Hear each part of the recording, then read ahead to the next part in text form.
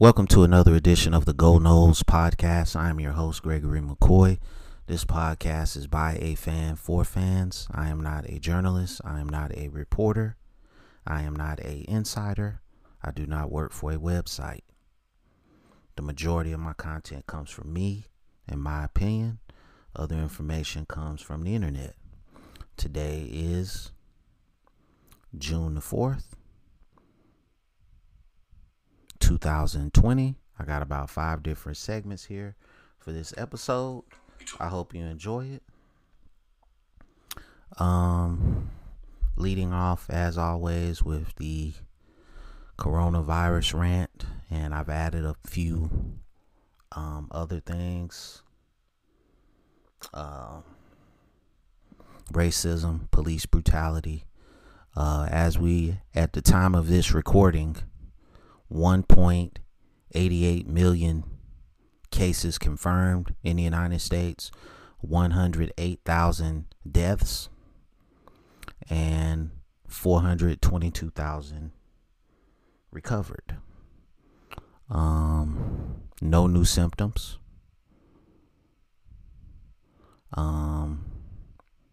They were saying that the vaccine, Dr. Anthony Fauci, there's a chance the coronavirus vaccine may not provide immunity very long. So what's the point in taking it?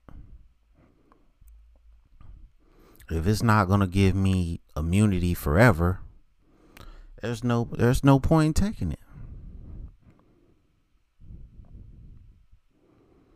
The World Health Organization set to resume hydroxychloroquine trial and battle against COVID-19.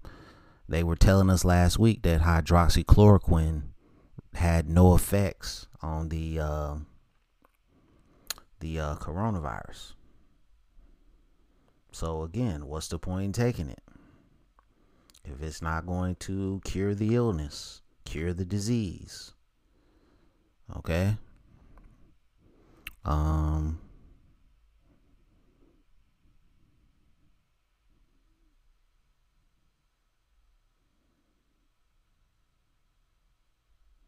I really don't see the point.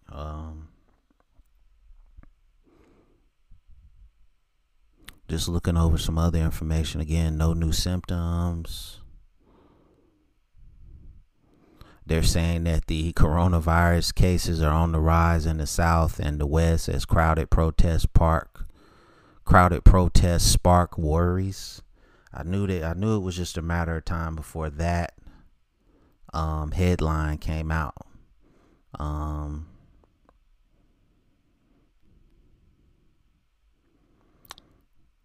But I think people don't care, man. They're more passionate about,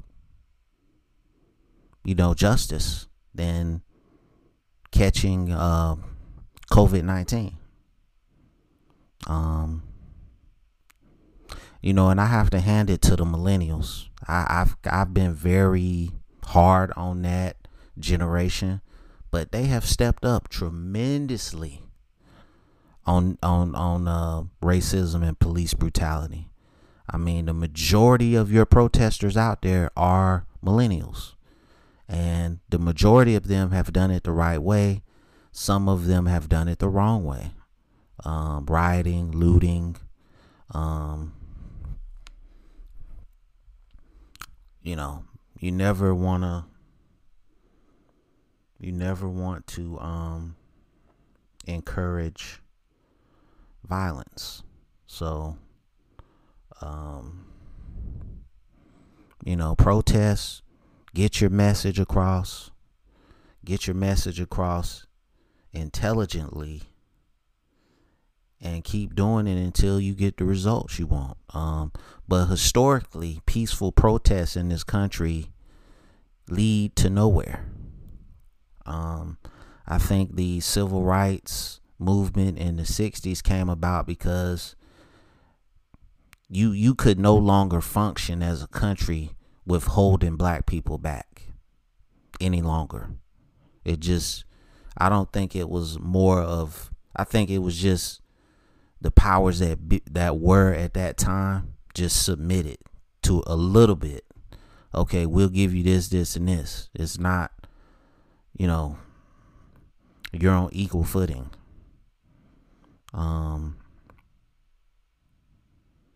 You know, and when, like I said a few episodes ago, when Obama was elected president, you know, you heard white people saying, well, you know, there's racism doesn't exist anymore. We've got a black president now.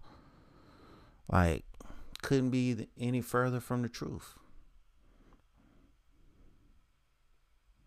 So,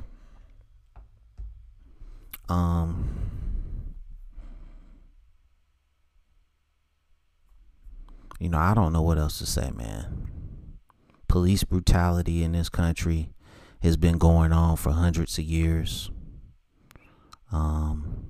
It's just being filmed at this point. I have been beat up by police officers in my hometown. I didn't do anything wrong. I was just black. Okay? When a cop pulls you over and says, do you know that this is the most commonly stole vehicle in Charlotte? You pretty much know that you're about to get your blankety blank whooped. And that's what happened. A face full of pavement. And after they finished, they sent me on my way.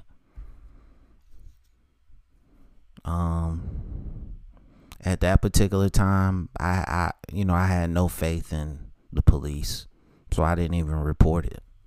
You know, is these guys were.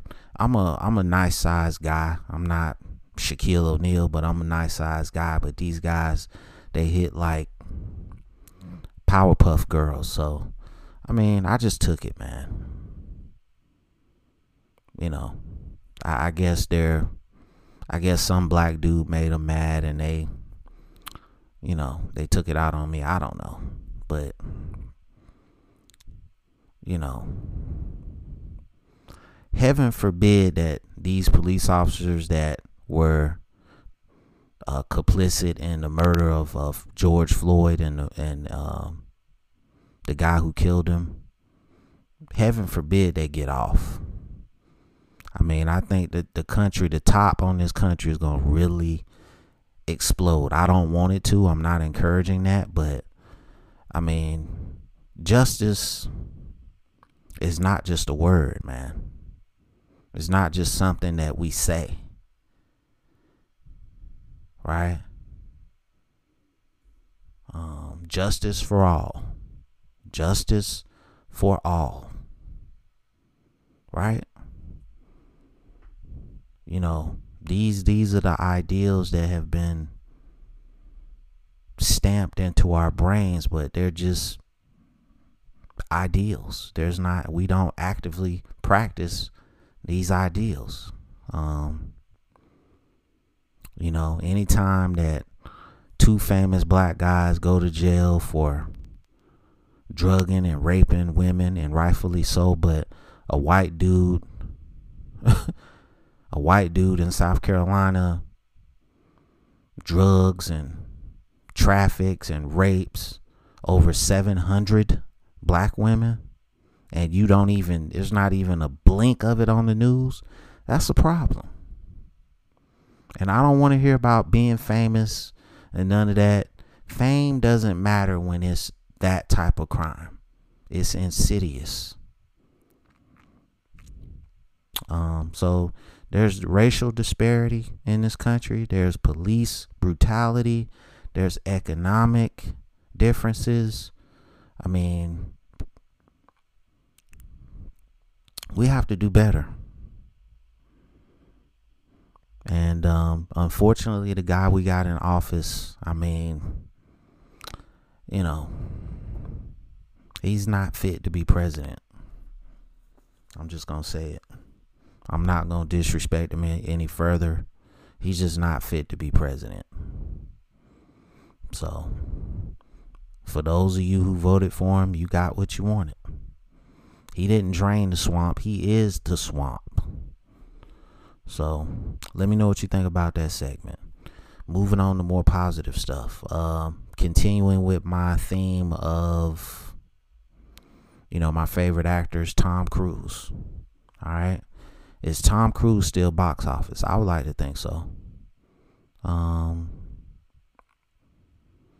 know, Mission Impossible franchise, Top Gun franchise, The Mummy. Well, he only did one Mummy, so we'll pass on that. That really wasn't that good. Jack Reacher was awesome. End of Tomorrow was okay. Risky Business, classic. Jerry Maguire, all-time classic. War of the Worlds, phenomenal. I didn't really like The Last Samurai. Rain Man, absolute classic. The Outsiders, Tropic Thunder, A Few Good Men, awesome. Days of Thunder, classic. I mean, he's done so many movies, bro. The Firm.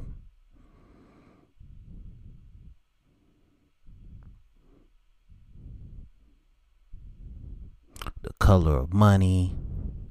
I mean,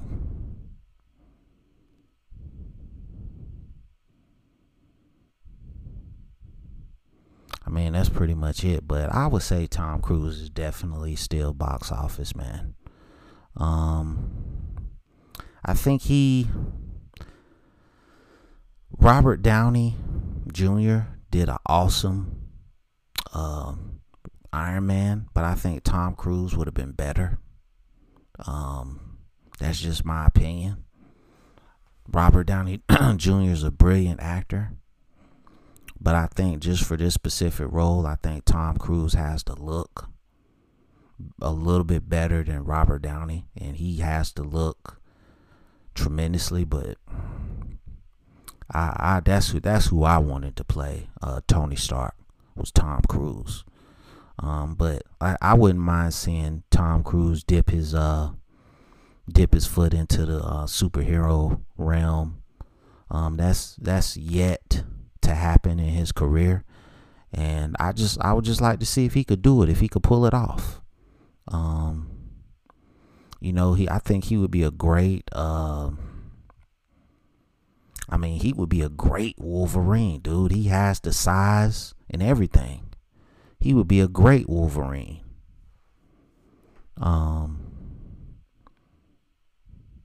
He's a little older now. I think he's like damn near 60, 57.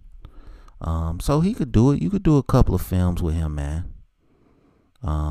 He still does his own stunts. Like I said, he's the perfect size to play Wolverine, man. So let me know what you think about Tom Cruise, man. Is he still box office? Moving on to the Florida State stuff. Closer look at the 2020 transfers in. Jashawn Corbin, 6'0", 6 foot, 210. From Texas A&M, immediately eligible. I've never seen really any of these guys play, so I can't analyze their play. But just from what I've read, Jashawn Corbin, he can pretty much do it all. He's a return man. He can catch out the backfield. He can run between the tackles. You heard his size, 6 foot, 210. He's a big running back. So he's definitely going to challenge for some playing time. I don't think any running back on the roster has sewn this thing up. Kalen LeBourne, former 5-star, we'll see. I think those are the two leaders in the clubhouse right now. I think everybody else is just battling for scraps. Let's see. Next guy is going to be Jordan Wilson, tight end from UCLA, immediately eligible. Tight end has really been a sore spot for us since Rizzo left.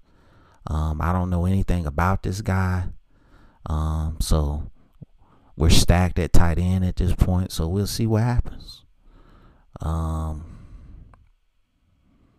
Let's see, Devontae Taylor from Florida International, 6'3", 278. I watched a little bit of tape on him against Tulane last year. I wasn't impressed.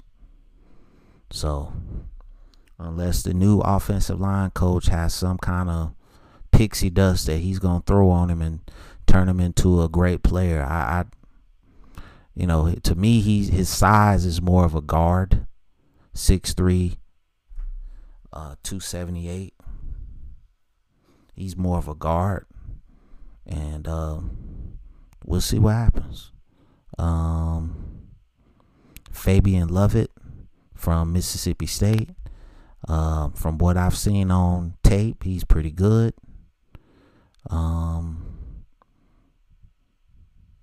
And I said earlier I haven't watched any tape on these guys. I've actually seen a little footage on him. He's pretty good. From Mississippi State. Deontay Williams, edge rusher from Baylor. Haven't watched any tape on him. 6'2", 235. He gives us, just based on his size and he playing weak side defensive end, he just gives us more depth at that area. Jared Jackson from Louisville, 6'6", 281. I think he's going to be a defensive tackle. I could be wrong, but again, that's just, you got 3 defensive linemen to add more depth and even challenge for starting positions. That's what you want, competition. So, Fabian Lovett, eligibility is pending. Deontay Williams, immediately eligible. I don't see anything for Jared Jackson. Linebackers, we got Cornell Jones from Purdue.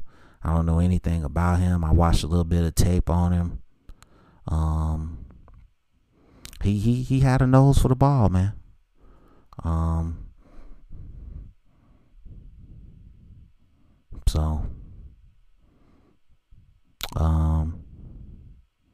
Jarian Jones from Mississippi State, safety.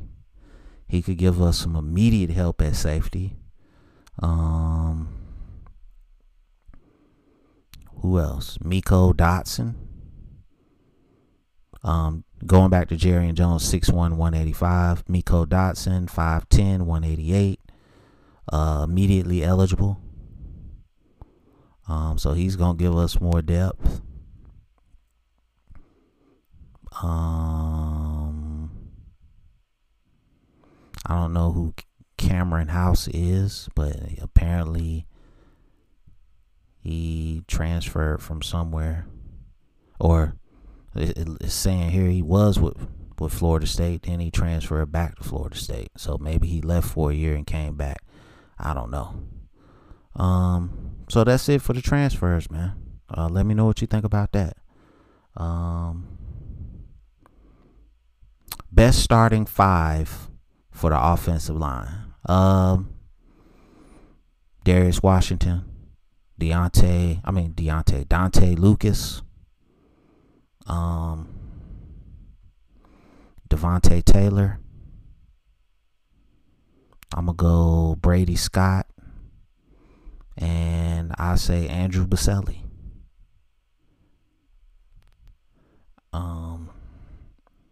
I don't know enough about Chaz Neal because he rarely plays. So I don't know what he's made of. We got Jawan Williams, he's gone. And there was another guy that transferred out, and that's addition by subtraction. So the previous 5 that I just named, I think I'm not going to say they give us the best chance to win, but I don't think there's any way that you keep Washington, Lucas off the field. They're going to be starters. Deontay Taylor is probably going to be a starter, either at guard or at tackle. And then Brady Scott is more of a guard than tackle, in my opinion. But he's probably going to play right tackle. He's 6'6", 312, so I definitely wouldn't put him at left tackle against the best pass rusher.